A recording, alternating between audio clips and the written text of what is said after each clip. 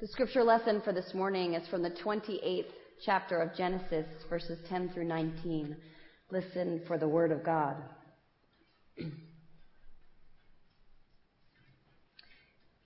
Jacob left Beersheba and went toward Haran. He came to a certain place and stayed there for the night, because the sun had set. And taking one of the stones of the place, he put it under his head and lay down in that place. And he dreamed that there was a ladder set up on the earth, the top of it reaching to heaven. And the angels of God were ascending and descending on it. And the Lord stood beside him and said, I am the Lord, the God of Abraham, your father, and the God of Isaac. The land on which you lie I will give to you and to your offspring, and your offspring shall be like the dust of the earth. And you shall spread abroad to the west and to the east and to the north and to the south, and all the families of the earth shall be blessed in you and in your offspring. Know that I am with you, and will keep you wherever you go, and will bring you back to this land. For I will not leave you until I have done what I promised you. Then Jacob woke from his sleep and said, Surely the Lord is in this place, and I did not know it. And he was afraid and said, How awesome is this place! This is none other than the house of God, and this is the gate of heaven. So Jacob rose early in the morning, and he took the stone that he had put under his head, and he set it up for a pillar, and poured oil on the top of it. He called that place Bethel. This is the word of the Lord. Thanks be to God. This summer, the sermons I've been giving come from passages in the book of Genesis that are designated by the lectionary for the Sunday on which I am giving them. So far in this series, we've taken a look at the story of creation, at Hagar and Ishmael, at Isaac and Rebekah. And last week, we looked at the beginnings of the conflict between Jacob and Esau when they fight one another in the womb even prior to their birth. But today we follow Jacob in an early episode of his adult life. When today's story opens, Jacob has already tricked his older twin brother Esau into handing over his birthright and has stolen Esau's blessing by fooling their blind and aging father, Isaac. In response, Esau vows, Cain-like, to kill Jacob. Their mother Rebekah warns Jacob to flee, and their father says, you need to find a wife as well so that you can produce an heir and inherit the family promise. Thus Isaac and Rebekah tell Jacob to leave their home in Beersheba and journey to Haran, a city in the not yet received promised land. Now on the journey, Jacob comes to a certain place, and he notices a sudden and premature fall of night. He who has heretofore only lived in tents finds a nearby rock, places it under his head, and under the open sky sleeps. In his sleep, Jacob dreams of a ladder that is resting upon the earth, but stretching into heaven. It's a ladder from which angels ascend and descend back to earth. Jacob receives a promise from God that has been given to his grandparents and his parents, namely the promise of land, descendants, and blessings for his family line. It is a promise that is now through this dream stamped with his name on it. And in his dream, perhaps above all else, the newly journeying Jacob receives a promise that God will be with him at all times. The beauty of these particular words is worth hearing again for all of us. Know that I am with you and will keep you wherever you go. And I will bring you back to the land. For I will not leave you until I have done what I promised you. It is a beautiful blessing for anyone to hear, let alone a person who is leaving home for the first time. Now Jacob awakens from this dream, and he exclaims to the stars, "Surely the Lord is in this place, and I didn't know it." And then the narrator tells us that Jacob is afraid. But Jacob is still able to say, "How awesome is this place?" And Jacob then builds an altar to commemorate the place, and he names the altar Bethel, which means house of God. Beth is house, and El is God. Now, in a few minutes, Molly is going to sing a children's song, which is a Christianized version of this passage. And it focuses on the ladder. You may remember it. We are climbing Jacob's ladder. We are climbing Jacob's ladder. We are climbing Jacob's ladder, soldiers of the cross. Every round goes higher, higher. Every round goes higher, higher. Every round goes higher, higher. Soldiers of the cross. Children, do you love my Jesus? Children, do you love my Jesus? Children, do you love my Jesus? Soldiers of the cross. The version I have has 2 more verses, but I'll stop here because I don't want to upstage the solo. In studying for this sermon this week, I found no less than 15 aspects of Jacob's dream on which I could preach. And there are probably more.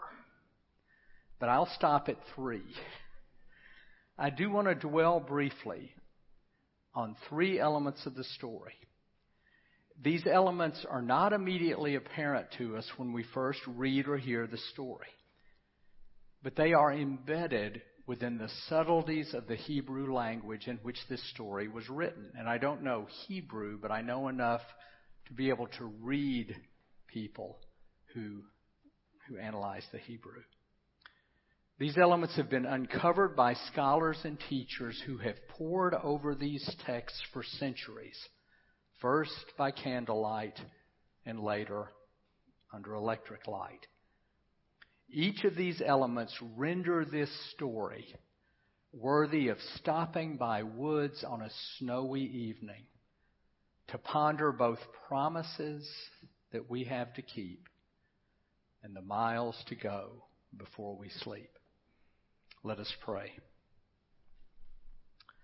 Lord, give us the capacity to hear this text in all its richness, and may it become God's word to us. Amen. So the first element that emerges for me in this story is praying in the dark. When the English translation reads, Jacob came to a certain place and stayed there for the night, the word that is translated came to can actually mean collided with.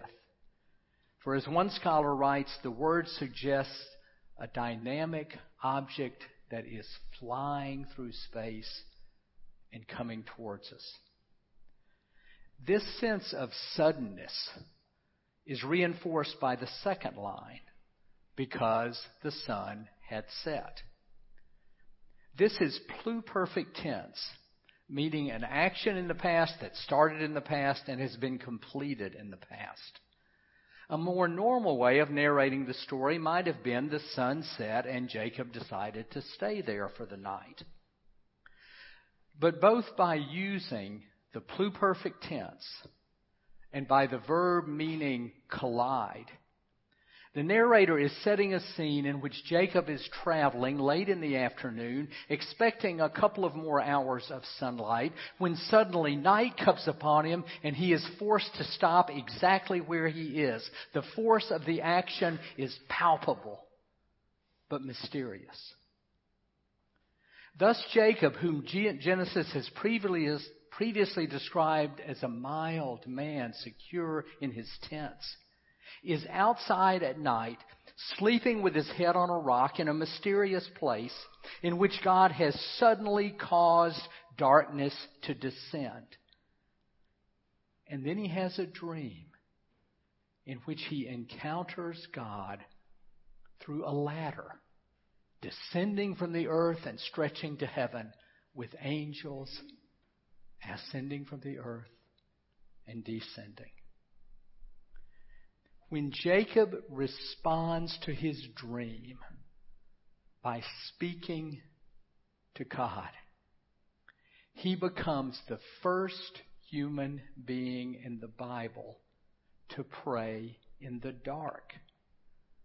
An ancient Jewish scholar writes, it is as if God has turned out the lights so as to speak to Jacob and Jacob alone, like a king who calls for the lights to be extinguished so that he can speak to his friend in absolute privacy.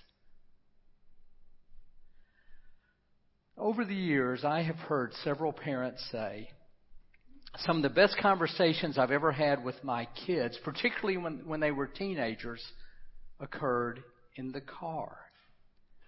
Sometimes the driving was at night and sometimes it was during the day, but the parents came to realize that there is a certain privacy and closeness in a closed and confined space of the car that can lead parent and teenager to talk seriously. This is true for more than parents and teenagers. Think of the bull sessions that you had in college and how many of them were in the confined space of a dorm room, sometimes in the darkness of night. Think of people who have fallen in love in the confined space of a walk at night. Think of the value of conversation late at night. Two heads on a pillow, looking up, or perhaps facing one another. Some of the most important things we hear or say with someone close occurs at night. It can be the same way with prayer. God turns the lights out on Jacob because he wants to talk and hear from Jacob alone. A long and deep conversation at the outset of a journey. And Jacob responds. He was the first human being to pray in the dark. Now, a second element of this passage that emerged from me, I'm calling the significance of place. In the 10 short verses of our passage, the word place occurs 6 times.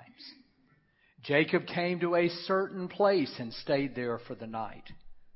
Taking one of the stones of the place, he put it under his head and lay down in that place.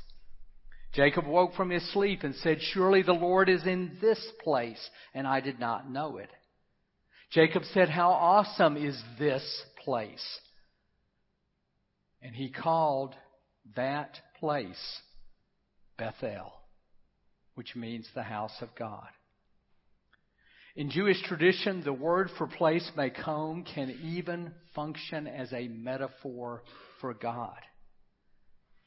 Now, Jewish tradition believes that the place in which Jacob halts and dreams to be Mount Moriah. Mount Moriah is the place where Abraham, Jacob's grandfather, nearly sacrificed Isaac, Jacob's father. And it is thus a place of fear and of pain. It is believed to be the place where centuries later the temple was built, a place of sacrifice, of purity, of worship, of pilgrimage. And Jacob says, "How awesome is this place?" The centrality of place in this passage, in this story, can lead us to ask questions of ourselves. What places are central to your life? What are the places to which we must journey to be reminded of who God is and of who we are? In what places have we received the promise that God will be with us wherever we go? And a deeper question, indeed, assuming this is Mount Moriah, the place of Abraham's near sacrifice of Isaac, are there places of pain in our lives or in our families' lives to which we need to visit for resolution or for peace?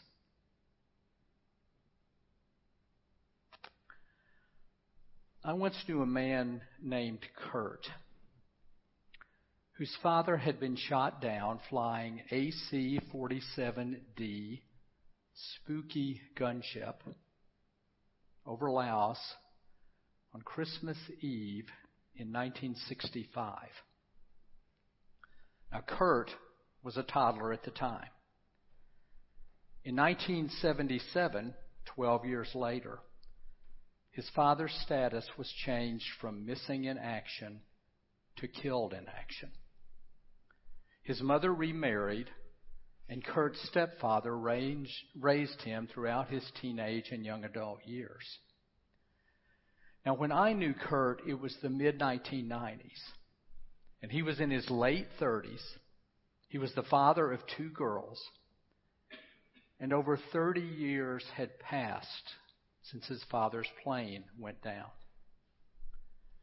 When I knew him, Kurt decided to make a trip to Southeast Asia, searching for answers. Perhaps a crash site, perhaps remains, a slender chance that his father might still be alive. Kurt returned from his trip with few answers, with no remains, and with no 60-something father found free. But my sense of Kurt at the time was that visiting the place where his father had disappeared, though painful, brought Kurt some measure of peace. Several years later, now in 2001, a crash site was identified. And then over a decade later, in 2012, a smidgen of remains were found. All 6 crew members, including Kurt's father, who was a pilot, were buried at Arlington Cemetery on July 9th, 2012. 47 years after the plane went down. Perhaps Kurt was able to say, of that place of pain. Surely the Lord is in this place.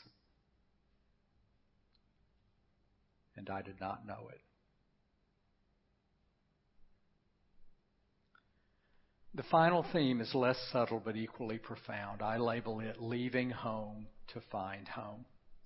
So far in Genesis, every major character that we have seen leaves home. Abraham and Sarah listened to the voice of God and set out at age 75 for a land that God would promise to show them when they come close to it. Later, a servant who has been instructed by God escorts Isaac to leave home until he encounters Rebekah, who upon their marriage becomes an agent of healing in Isaac's life. As a third-generation patriarch, Jacob is also leaving home. Yet in this case, there is no divine prompting. There is no agent that's been called by God to escort him. His father simply says, you need to find a wife, and his mother says, your brother's about to kill you. So Jacob leaves. On the first night that Jacob is away from home, he is stopped dead in his tracks by darkness. He sleeps on a stone. He dreams of a ladder. He receives a promise of God's presence, and he names the place the house of God. As Aviva Zornberg writes, in order to find the house of Israel, Jacob leaves the house of his parents. It is true that sometimes in order to find the house of God, we simply have to leave the house in which we were raised or leave at least significant patterns within it. If we will read the remainder of Jacob's story in Genesis, Jacob's journey through life is only beginning. It will entail over the next 20 years 4 wives, 13 children, and a wrestling match with an angel that will leave Jacob with a permanent limp. But after all of that, after that 20 years, Jacob will get to return home and reconcile with his brother in order to find the house of God. Sometimes we have to leave home. My friends, whether it's daylight or darkness, whether you are home or in the process of leaving home or in the process of coming home, whether you are estranged from your family or as close as you have ever been to them, may you know that the Lord is with you. And may the Lord take you, Jacob-like, to your true home. And when you arrive, when you recognize it, I hope you can say, the Lord is in this place.